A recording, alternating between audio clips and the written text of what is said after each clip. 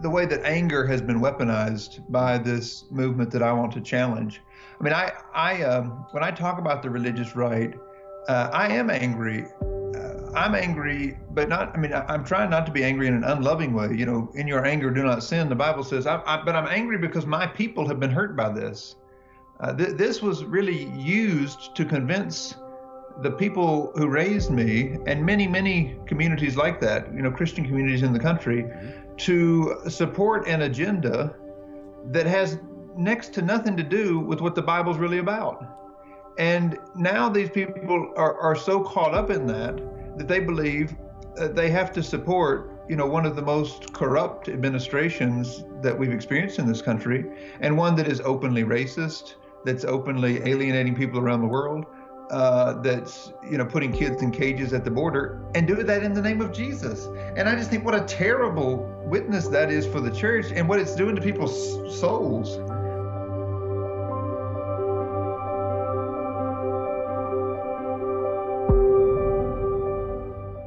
Hello, you beautiful people. Welcome to 2020 in the year of our Lord. It's another year. I am beginning, the second and a half, third? I don't know. Beginning the third year, I think, of this show. Yeah, the 3 anniversary will be in November, and so let's see what happens from here to there. A couple quick things. So there is I think I've sent out 4 newsletters, but there is a newsletter sign up on Facebook. I don't think it's actually on the website except for that little pop-up that I'm sure nobody does. Every once in a while, I throw out updates and different things. I usually use Patreon for most of that, but not everybody's on Patreon. So as I began to compile 2019, it was over 160,000 some odd downloads of the show, which is mind-blowing considering year one was 44, 43, 45,000, something like that. And that is crazy. I am so thankful for every single one of you. Thank you for taking the time to download not only this show, but all the ones in the past. And for those of you that are new, how are you doing? I'm Seth. I'm glad that you're here. There's a massive back catalog. Listen to that if you want. But I'm happy that you're here. I saw on Facebook so many different people recommending the show at the end of the year as one that had given them value. And I was humbled by all of that. So thank you to those of you that did that. Thank you especially to the patrons. Last year wouldn't have been a thing, and neither could this year be a thing without every single one of you. And so I would encourage a handful more of you. Let's try to add a couple of those every week. And so you can support the show in any level that you're comfortable with, from $1 to more dollars than that. One of the new things I want to try this year, as I'm able, I'm going to try to record the video of each episode, and I will post that at a different tier. I haven't decided which tier to just add that to over there at Patreon. For those that want to see the actual interview happen, that will include what should include all the before stuff and all the after stuff that many of you were able to hear over on Patreon. I don't know how to explain that well, but there are 2 episodes of the show. There's the unedited, all the stuff in between, childhood interruption, UPS interruptions, that type of stuff. And then there is the edited mixed down version that you get on the main, feeds. So I'm going to try that this year. I've already recorded one of those with Paul Wallace that should be out, I think, sometime in January. There are some other episodes that are coming out in January that were recorded well before I decided to do that. And so for those, this just won't be there. This episode is one of those with Jonathan Wilson Hartgrove. But all that to say, thank you, each and every single one of you. I had a blast doing this in 2019. I got to meet and talk with so many of you, either via phone, text, Facebook, Skype, FaceTime. Really, you all are a blessing to my life. And so thank you for being here. All right, I think we did enough of that. For those of you that know me well, I do struggle with that type of conversation. And so I made my way through it. We did it together. Here we go. So today's conversation is really overtly political. So I chatted with Jonathan Wilson Hartgrove about what he calls a revolution of values, where he's trying to reclaim public faith for the common good. And so a lot of his book circles about what is the common good. And when we say values, what do we mean? What are our moral narratives? How have we misread the Bible as we have become addicted to power and fear and othering people? Who do we need to fight against? And he argues how our religiosity has misrepresented Christianity at the expense of the poor, the marginalized, and so many other avenues. And so I really think that you'll enjoy this conversation. His book is fantastic, but I really liked this chat. Small little editor's note. For some reason, in the middle of it, the internet connection just got really crazy. And so you'll hear him kind of instantly revert to almost having a rasp in his voice. And so I apologize for that. I cleaned it up as much as I could, but it is what it is. And so let's get it rolling. Here we are with Jonathan Wilson Hartgrove.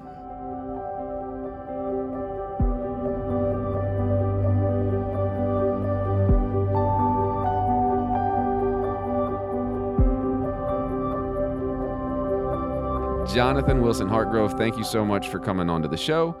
I am excited that you're here. Been a big fan from afar for many, many years. Just have yet to find the time to connect. So thank you so much for coming on. Appreciate you being here. I'm glad to be with you. There will be many that, and this is one of my favorite questions that I ask, that just aren't familiar with you, that maybe are in a different umbrella of ideas or are just dipping their toes into whatever this rhetorical, sarcastically named podcast is of, what can we say at church? And so what would you want people to know about you? What's kind of your story that's made you whatever you are now? Because I think yours is a very interesting one. Well, I'm a child of the church. I was raised in the Southern Baptist Church in North Carolina in the 1980s, which was the heyday of the moral majority movement. I wanted to do all I could for Jesus, and I thought that meant becoming president of the United States.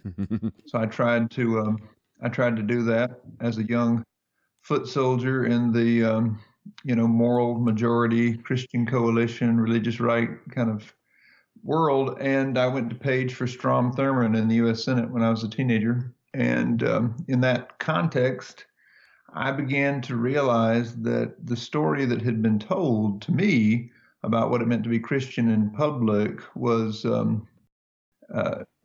didn't line up with what the Sunday school teachers had told me, that Jesus said. And so I've spent most of my adult life trying to learn what it means to follow Jesus in public. And I've written this book on the revolution of values to try to weave that history that had impacted me without knowing it together with what I've experienced and what many people are experiencing in the country today. I'm going to circle back to something you said. What does it mean to page for somebody? I'm not familiar with that terminology. Yeah, so within the world of Congress, there's a way you can kind of get in on the very bottom of the pecking order. But it's quite exclusive in a weird way that I didn't understand. I wanted to be a page because I wanted to get to know a U.S. senator, because I had learned that you couldn't go to the Naval Academy without a recommendation from a U.S. senator, and I didn't know any. So I didn't know how you could become a page, but I went to the Senate, and I learned from a security guard in the observation gallery that the young people who looked like me down on the floor were called pages. So I looked it up and realized that you could apply through your state senator's office, your senator from your state, you're a gopher. You work in the office, and you do whatever you run from one office to another. This is I guess before as much technology as we have now, but they still have pages. I don't know what the pages do now. I used to run meeting notes over to the Senate Armed Services Committee or whatever. So you would he'd sit down and go, oh no, I need the other binder. I need the blue one. I need the blue one. Yeah. Go get me the blue one. Let me get you your water. Let me get you your binder. I didn't know that. It makes sense. Catch Gary before he gets on that elevator and give him this note. Yeah, that kind of thing. Hold the door. That's cool. I didn't realize that. So most people know about pages because of sex scandals. There have been various, sex scandals over the year between usually young female pages and old white men. So that has been in the news quite a bit. I recently, over like the last year, just got so mad every time I turned the TV on or read. So I've begun to get my news from international sources about America because they give me the Jonathan's wearing a black shirt today. Seth's going to go to work today. In related news, there was an earthquake, also a tornado, and a school burnt down. There's just no opinion. There's just literally what happened. because I get so mad. I just get angry. I feel helpless when I watch the news. But I have a feeling it may go somewhere close there as we start talking about. So, A Revolution of Values is the name of the book, but it's also, as I read, and I can't remember what page it is, what Martin Luther King was asking for, correct? Like he said, we need That's right. this. So can you break that down for people that aren't familiar with that part of his history? Because a lot of people are familiar with just a handful of speeches, and then on Martin Luther King Day, we'll get 5 memes of the same quote, and then people will bicker about it, and then we'll move on to whatever day is after Martin Luther King Day. Well, Martin Luther King has been memorialized and made a founding father of the United States as a civil rights leader. And of course, his work for the civil rights movement and the legislative change that was very real in the Civil Rights Act and the Voting Rights Act of the mid-'60s is crucial. But he always understood and realized by engaging the system in that particular way that the impact of systemic racism on this country was such that it really hurts everybody. And unless everybody who is impacted by it, all the poor people of the country, come together across the racial lines, it's impossible to change the system and to have a true democracy. Mm-hmm. So what he was doing at the end of his life was bringing Chicano workers from the Southwest together with black folks from the Mississippi Delta, together with white folks from Appalachia, and building a poor people's campaign across these lines that have been used to split up the working and poor people of America. So in the midst of that, he said that this country had to address the evils of racism and militarism and poverty and the way those things intersect to benefit an elite class and large corporations, but not to benefit most people. That had to be challenged, and it would necessarily bring about a moral revolution of values, he said. That was in his speech at Riverside Church in 1967. Well, one thing that was widely recognized at that time in the United States is that he and others in that movement were a moral voice in public life. I think people still recognize that. If you go to the National Mall, he's the only preacher on the mall. So it was widely recognized in the mid-20th century that these were moral issues, where the country stands with regard to its policies of racism, policies that impact poor people, policies that deny immigrants and deny health care to our citizens. Those are moral issues in the mid-20th century. And one of the things I had to learn is that there was a concerted effort to redefine what the moral issues are in public. And that effort came to be called the religious right, but its origins were really in the resistance to that movement that we call the civil rights and the women's rights movement of the 60s and 70s.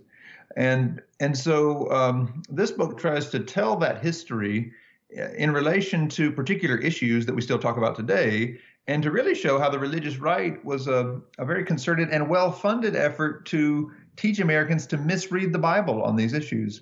And so what we're trying to do with today's Poor People's Campaign, and what I've really learned from people all across the country who are directly impacted by this injustice, but are reading their Bibles.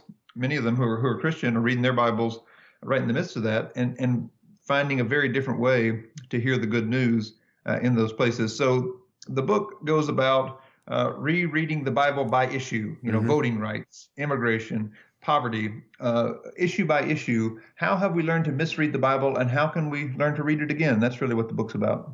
One of the notes that I wrote down, so I didn't realize, I kind of figured as I was reading the book that it does build on itself. However, every time you'd add a new chapter and there was a new issue, I kept like ticking off, like on a little tick box on my paper, like, okay, we just made all these people angry, and now we just made all these people angry, and now we just made all these people angry. And I thought to myself, we're just... Yeah, just because you talked on that. You talk on climate and gender and race and war. I mean, there's so many avenues. I interrupted you. Sorry. Well, I'm just thinking the way that anger has been weaponized by this movement that I want to challenge. I mean, I when I talk about the religious right, I am angry. I'm angry, but not. I mean, I'm trying not to be angry in an unloving way. In your anger, do not sin. The Bible says, but I'm angry because my people have been hurt by this.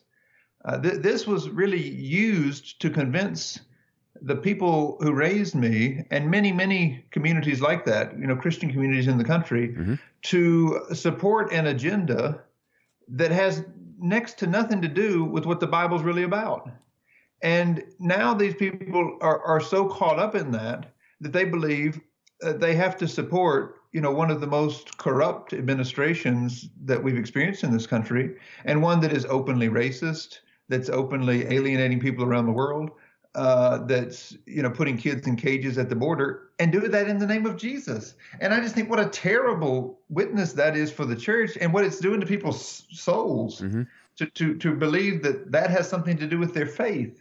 So that's why I'm passionate about this, not only because it's hurting the people, who these policies have impacted. I mean, I am deeply concerned about those children in cages, about families that have been separated. I'm deeply concerned about poor people in the country, but I'm also concerned about the people who've come to believe that this is good. I'm pastorally concerned for those people. Yeah, you use a term, and it's in the beginning of the book. It's either in the intro or maybe in the first or second chapter of what you call court evangelicals. And so I'll air quotes that, court evangelicals, as it relates to like the church standing behind a king, if I remember that right. That's right. And then you list some names, Falwell, Robertson, Graham, and I, so I mean the current, Jerry Jr., Franklin Graham, Pat Robertson. What do you mean when you say court evangelicals? Yeah, so I'm borrowing that term from John Fea, who wrote he's a good historian.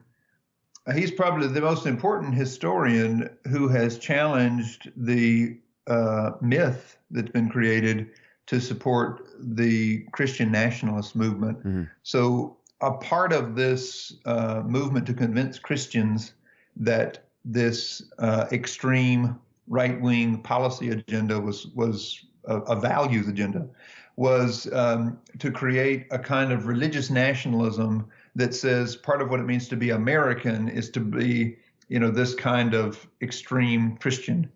And that has required a whole genre of myths about how, the founding fathers were these, right-wing evangelicals, which they weren't, and that they established a Christian nation in their imagination of what a Christian nation would mean. And religious nationalism is a huge issue all around the world right now.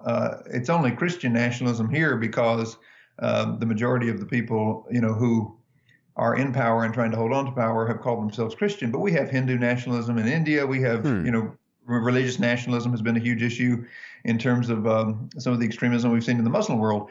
So it's a blending of, or it's not so much a blending as an exploitation of faith for the purpose of, exploiting governmental power. And in the United States, that's been done by people who called themselves Christian and did it in alliance with really folks who were trying to hold on to a history of white power that had been, consolidated over generations in this country. And when the Voting Rights Act was passed in '65, and people began to realize that was going to change the demographics of this country and the demographics of who voted in this country. It was the Voting Rights Act, and it was the new Immigration and Naturalization Act those laws passed in the mid-'60s and were part of the wins of the civil rights movement. That created a reaction of people who were anxious about holding on to power. And when they reached out to Jerry Falwell and others and said, we need to mobilize the white people of the South and get them to vote along with the folks in the suburbs and the people across the Sun Belt, but we can't do this anymore in explicitly racist language. We need to do this by calling it a moral majority. That was the foundation of this movement.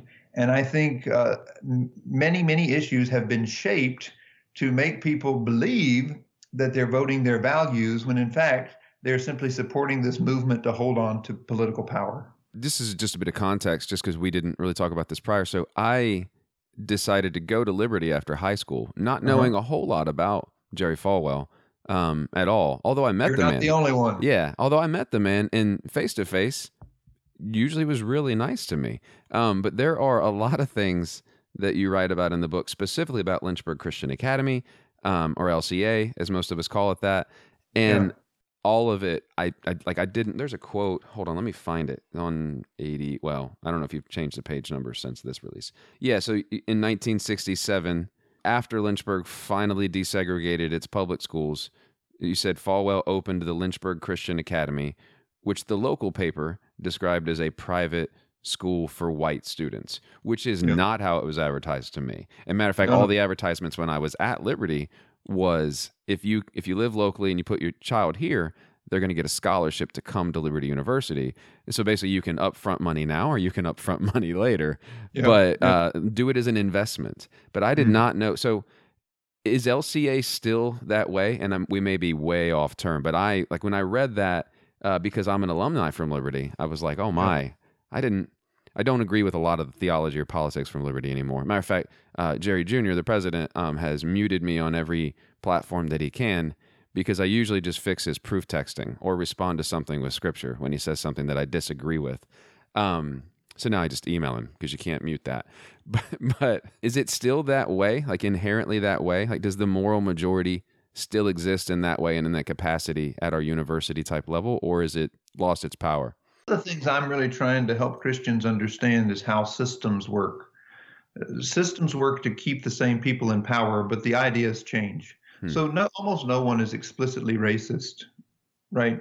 Because there's a liberal consensus in the country, and I'm not talking about liberals versus conservatives here. I'm talking about like what most people in modern America think, that calling someone the N-word or having all white institutions is un-American. So no, Liberty University does not use that kind of language anymore. They did a lot of work to scrub that history because they were embarrassed about it. And Jerry Jr. tells a very different story now about how all this came to be. But what I'm trying to say is that the power that was gained through explicit racism is now being maintained by cloaking that set of values, not around white values, but around religious values, right? And so they're very white values, right? The values of a particular party, being in power, a particular imagination of family being sort of nostalgically lifted up, and this alliance with the. I mean, for example, just one example here. You ask yourself, how could you call biblical values something that is explicitly pro-corporation? I mean, the single hallmark legislative achievement of this administration is a huge corporate tax cut. That's, at the end of the day, that's what everybody will say. It makes it worth it. This huge corporate tax cut. How can you read the Bible and say that God's primary concern is about the flourishing of corporations and extremely wealthy people? You can't read the prophets that way. You can't read Jesus that way. But this gets imagined as a sort of biblical value because the whole system that has been set up to support that way of being and that way of making money and celebrating success and progress and an economy that's doing well has been given this kind of Christian veneer. And so you say it's good for the country. You say it's good for all people, and that somehow becomes Christian over and against everything that the Bible actually says. Yeah. And so these are not people who are going to be explicitly racist. And I'm not saying that people hate black folks. I'm saying that people are religiously committed to perpetuating a system that has maintained a wealth disparity between white and black folks for the whole history of this country. I read some reviews of your book that came out overnight because if I remember, so at recording, I'm pretty sure it came out today, right? Like today's today is the launch day. And so I am definitely behind the 8 ball. And for those that are listening that are like, oh, what day was that? That is December 3rd. There we go. I had to cheat and look at my clock.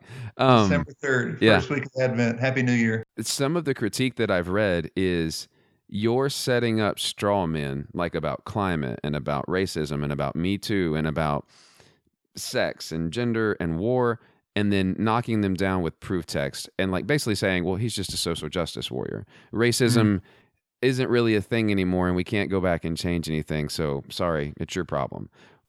How do you respond to that? Because yeah, that's a good question. I get that question often, even from family. Like, you're just reading what you want to read. And I'm like, I mean, I feel like I'm not. I feel like I'm taking Matthew 25, which seems to be categorically what Jesus said. Here's what my people do. And then if it's not in that, I don't do it. So sorry if it upsets you. So I've been having these conversations all of my adult life now. And so, I'm not real interested in the back and forth. What I did with this book is begin every chapter with what's really more journalism than I've ever done in a book. I decided to focus pretty deeply on one particular story, someone who's been impacted by that issue.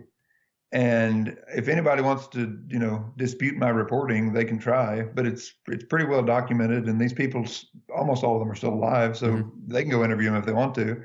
These are true stories about how people have actually been impacted by these issues. And then I try to say how the religious right has read the Bible to, create policies that have impacted people in that way, and to show how these very people and people, in a movement like the Poor People's Campaign with them, read the Bible differently. Yeah. And I just want to present that as a moral narrative that it isn't about how I read the Bible. It's about how lots of people read the Bible and how lots of people through history have read the Bible. And what I want to argue, if there's an argument to be had, is that the distortion of so-called biblical values by the religious right is what's unorthodox, both historically and in terms of world Christianity. It's just not what Christianity has meant in most places at most times.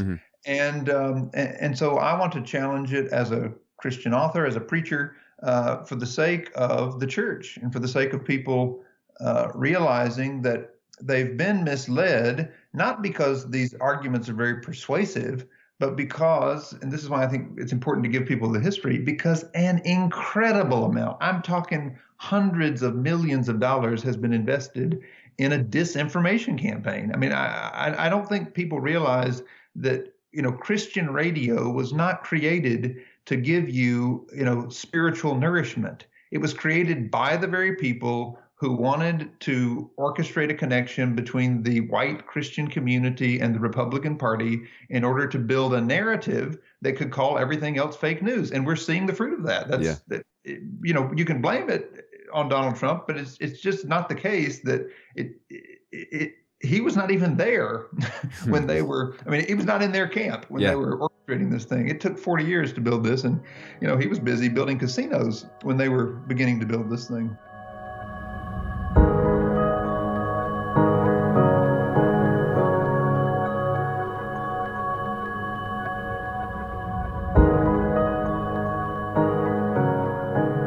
Start with a story at the beginning that I'd rather let people read about the border, and it's a beautiful imagery of walking through the water for families to be met that have been decimated. And I'm from Southwest Texas, so a lot of that rings true. But I think that's a better story. Literally was gripping as I read it. I want to talk instead about a few of the other stories if we can, and kind of break those apart, because some of these I wasn't familiar with. And so for someone like myself, I appreciate the journalism, because then I could Google it. Like, you've got quotes, and here's what's the name of this, and it was on this documentary or whatever it was. One of them is the story of Alicia Wilson. And hold on. Where does it start? Hold on. Yeah, she was a graduate of Fuller Theological Seminary. And then for some reason, I wasn't expecting Mike Pence to come into that story, but it did. She moved to Indiana. Yeah. Well, can you break apart that story just in brief, kind of what happened and why it matters? Well, I tell it in the chapter on women's rights, because I think the way the Christian right, religious right, weaponized the Bible against the women's movement is really important for us to understand. It shaped a lot of what we've inherited. So Alicia's experience was that she grew up in a very white evangelical world where sort of biblical values language was in the air. She talked to me about how, she and her mom listened to Focus on the Family radio growing up, and that institution had played a huge part in this story that I'm telling. And she very much wanted to live into those values. Things that she was told in that place were important, like being faithful in marriage, and purity before marriage, and these things that were told to her. And I think her story is important because in every way you could imagine, from within that world, she was sort of true to the script. And then when she gets to Indiana and she's preparing to get married, to her evangelical husband, who also has very much thought about preparing for marriage in the same way, she went to her doctor and got an IUD, for this purpose of planning their family. And then she got a bill from her insurance company that said they were using the Religious Freedom Act that Mike Pence had passed to deny payment for her particular form of contraception because they said it violated their religious freedom. And so I think it's a story that begins to demonstrate how this is much more about money than it's about anybody's, value for life. I hope no one would question Alicia's commitment to life. The sister, again, as a former seminarian who now works for a nonprofit, she works to serve her community there in Indianapolis. But she was accused of being, someone who was against pro-life because of a decision she and her husband made in planning for their family, and a healthcare decision that they made that was denied because of this religious freedom. And they ended up with this huge bill that they finally, though they challenged it in court with help of a legal firm, they finally ended up just paying the bill because they wanted to move on. Yeah. And I think it's a story that reflects how twisted all of this has gotten in terms of really demonizing women and the choices that women have to make, choices that, are complicated and not simple and straightforward, but certainly aren't about, whether you're for or against life. That framing of it has just been used to demonize people, and frankly, to demonize women. For context, so that same Alicia Wilson is the same Alicia Baker that was in Kavanaugh's hearing, correct? She testified at Kavanaugh's hearing, that's right. Which is just, as I read that, I also was like, which doesn't necessarily shed light on Kavanaugh as a person, but it does. It's amazing how small the world is. Her testimony really had nothing to do with the, I think, very credible accusations that were made against him as a teenager. Yeah. Her testimony was about his legal record, right? And his support for these religious liberty laws that had been weaponized against her. And that's why I wanted to tell her story within the whole context of the Me Too and Church Too and all. There's a lot of talk right now about how women have been hurt by this purity culture. But I really want to focus on the policy and say, yes, there are individual victims, but we can't just, say we're going to take more responsibility about the bad actors, because there are systemic issues that have been there all along and that the narrative has been used to support. Do you know if that company, I can't remember the name of the company that declined her IUD, if they had the same issue with just regular birth control pills, or is it like a policy of just no birth control, period, or we're just going to silo out this one just because reasons? I don't think that particular company is entirely against birth control, although there are some companies usually more connected to the Catholic world that are entirely opposed to birth control. This one was calling it a form of abortion, based on their interpretation. This is a you don't want lawyers arguing medical or ethical decisions, frankly.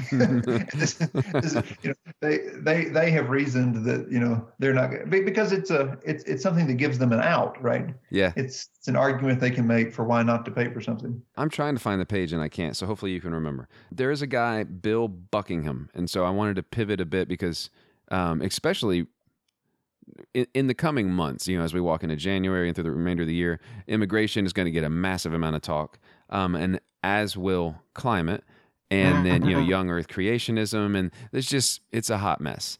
But Bill Buckingham is a name that I wasn't familiar with, nor was I really aware of the impact that person had on the textbooks that I had in Southwest Texas growing up. As well as I'm sure many others, because Texas, California, New York, they set the textbooks for the entire country because those are the biggest. Oh, that's right. Yeah, like McGraw-Hill, Mm-hmm.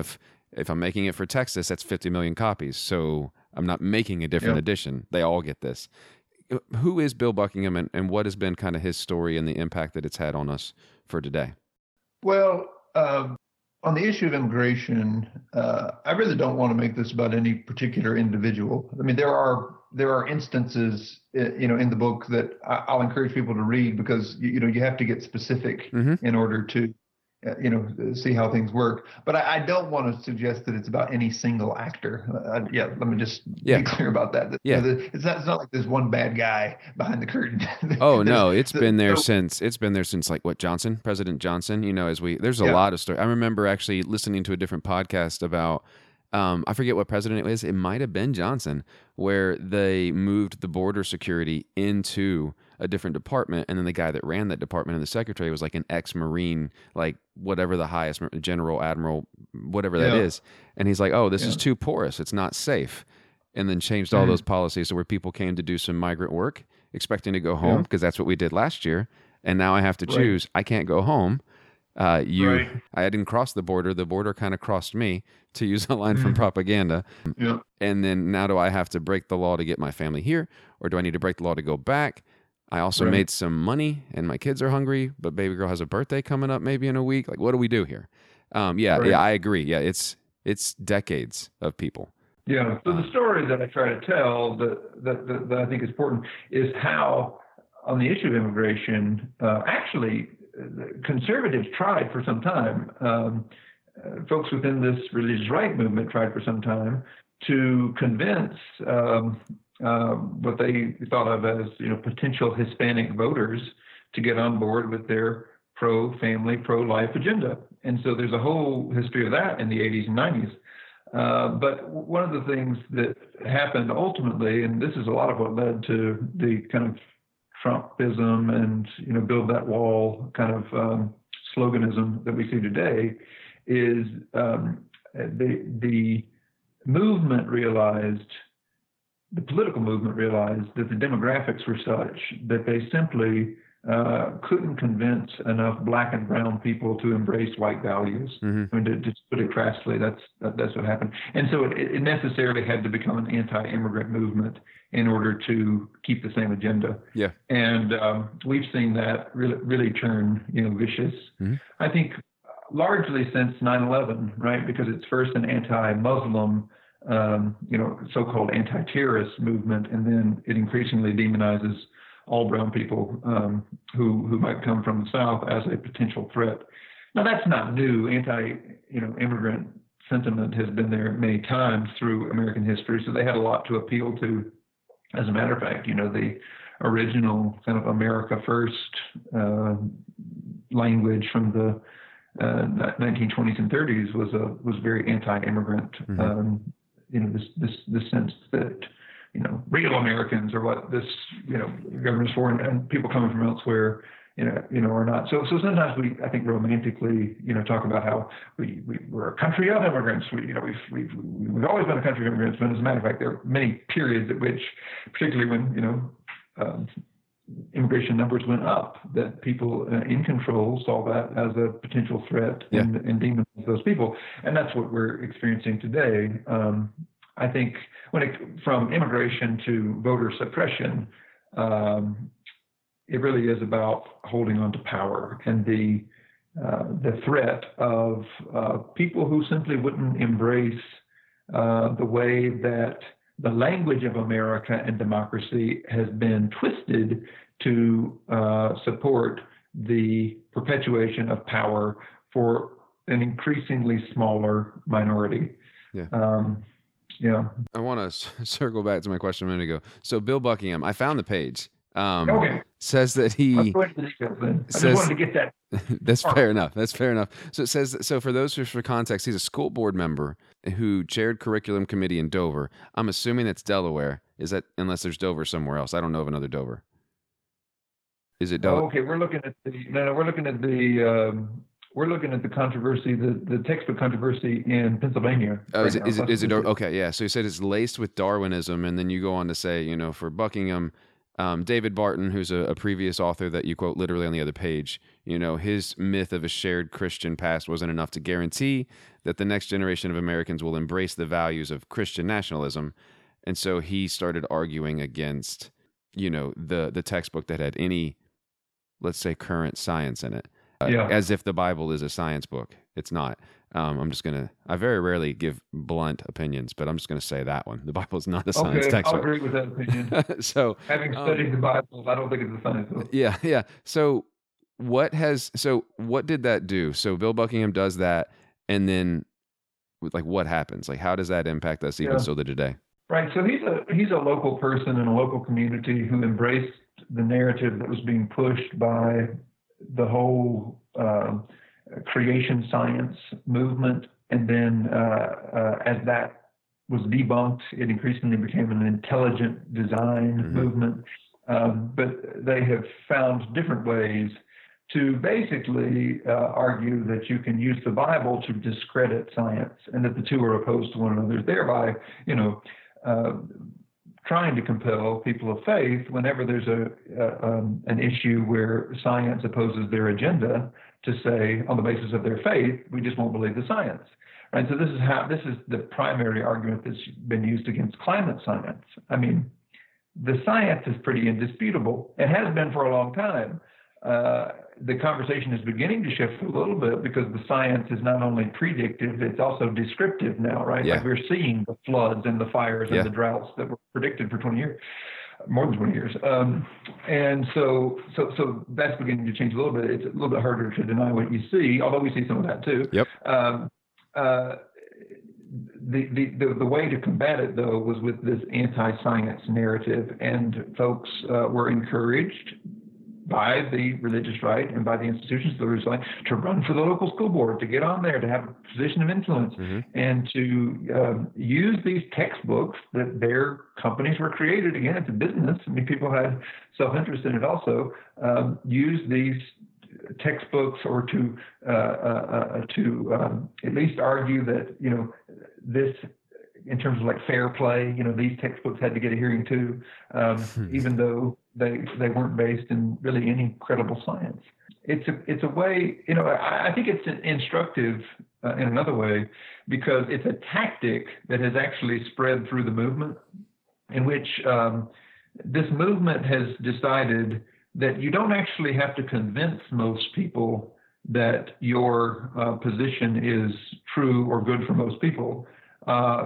You can, through using the tactics of disruption, you can simply create enough chaos that it's not possible to build a coalition that can oppose you.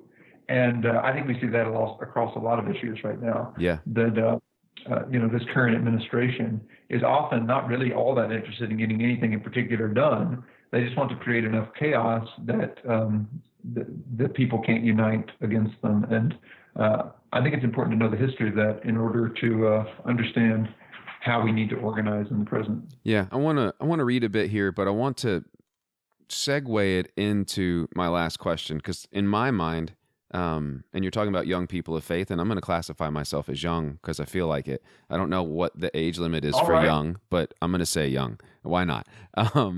So you say, and this is in that same part about science, young people of faith have been drawn, however, to reread their Bibles alongside the struggle for climate justice at places like Oak Flat and Standing Rock. In these places where non-natives have been invited to learn what our world looks like from the perspective of colonized indigenous people, the Bible's concern for land takes on new meaning, and then I'll paraphrase the rest, which is basically that we have the same obligation to keep God's commandments that we do to keep the earth. Like, it's the same Hebrew word, like that keep matters. It's not to have dominion over, to keep it.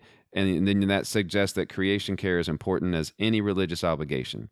But the part that I want to zone in on there is young people of faith have been drawn, however, to reread their Bibles. And you talked about this way at the beginning. Like, I think it's one of the first things you said, how should we read the Bible?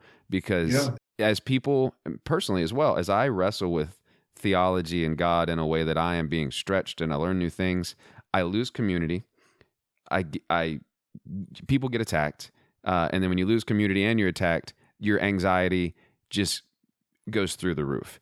And so as people struggle with not only your book, but the concepts of the book, as they begin to dig in, and I would argue and agree with you, yes, there's massive systemic issues. Whether or not you want to agree with that, that's up to you. But I believe that there are, and obviously you do as well. So how do we read the Bible in such a way that we are enticed to new communities, but we can also handle that anxiety healthily? Because if not, I feel like also many young people are just jettisoning from the church, pulling the eject cord.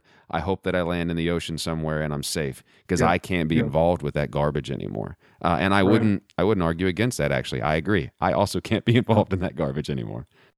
Yeah, no, I think this is an important issue. If you go back and study abolitionism in the 19th century, the people who were the most ardent abolitionists, they wrote down their arguments, which is why we can listen most closely to them. They were almost across the board people of deep faith. They wrote about why they were opposed to slavery in terms of their faith. But they were also in tension with the established church in most places, right? And so there's a whole group of them who called themselves come-outers back then.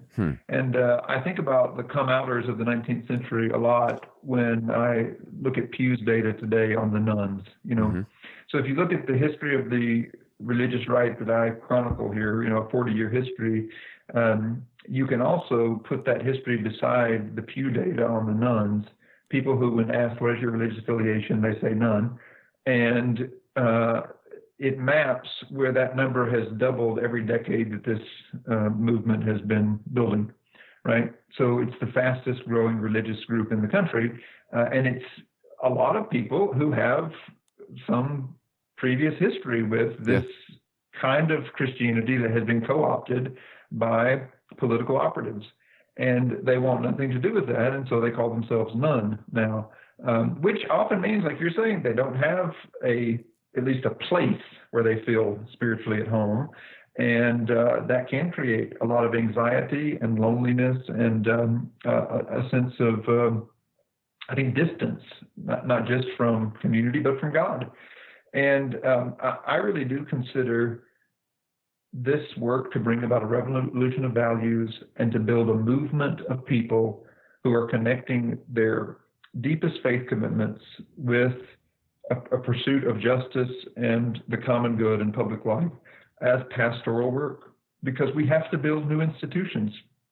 We have to build new movements for people to be part of. And, that's not simple. It's not going to look like, the parish you can walk to in your community in every place. And so, I'm really committed to doing this work through the Poor People's Campaign, and that's movement building work. So it's about, creating networks of people who can gather to bear public witness together.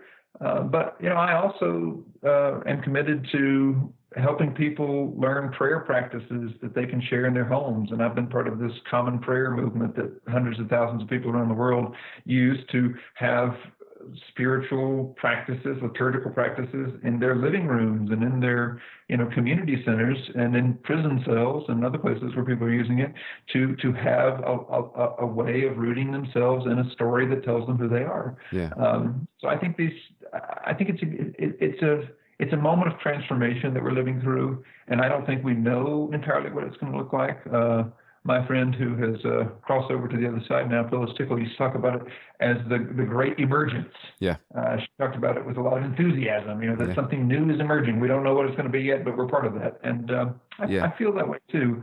And I do meet people who are anxious, but I also meet people who are discovering new ways of being church together, and I'm encouraged by that. Phyllis's work, I forget what she call it, the Grand Rummage or Grand Rummage Sale or something like that. Like every 500 years, there's a great rummage. Which when you kind of look back through, you're like, not quite 500 years on the dot, but it's a rounding error. You seem to be on the money here, which makes the generation that you and I are living in that generation. Like if there's 100-year wiggle room, that's mine and your generation, maybe my kids, which is both encouraging, but also really scary because you can just as equally burn the house down as you can renovate it.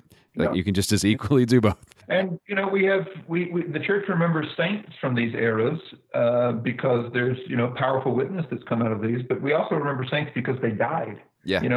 And I think it's important to realize that a lot is at stake in these moments, and they're hard choices that have to be made. Yeah, absolutely. Well, Jonathan, it has been it was a joy to be stretched a bit by your book. Uncomfortable, but it was a joy. But I really have enjoyed the conversation. I appreciate you making the time to come on. Well, it's great to be with you and your listeners. Bless y'all.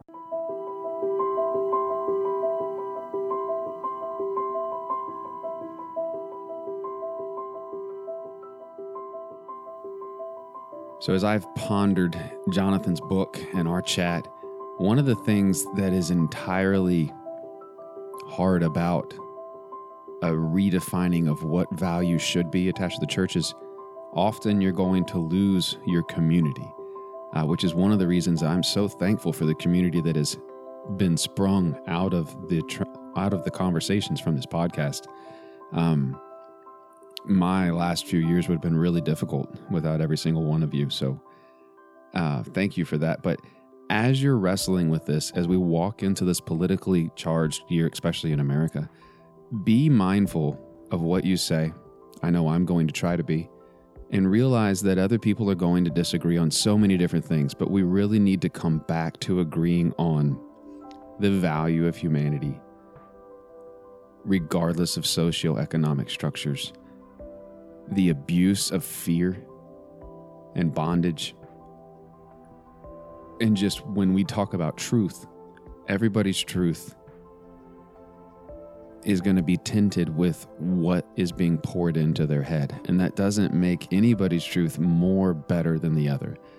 Because the one huge truth is Christ and it's love. And so if it's not in line with that truth, it's just not true. And that's just my personal opinion there.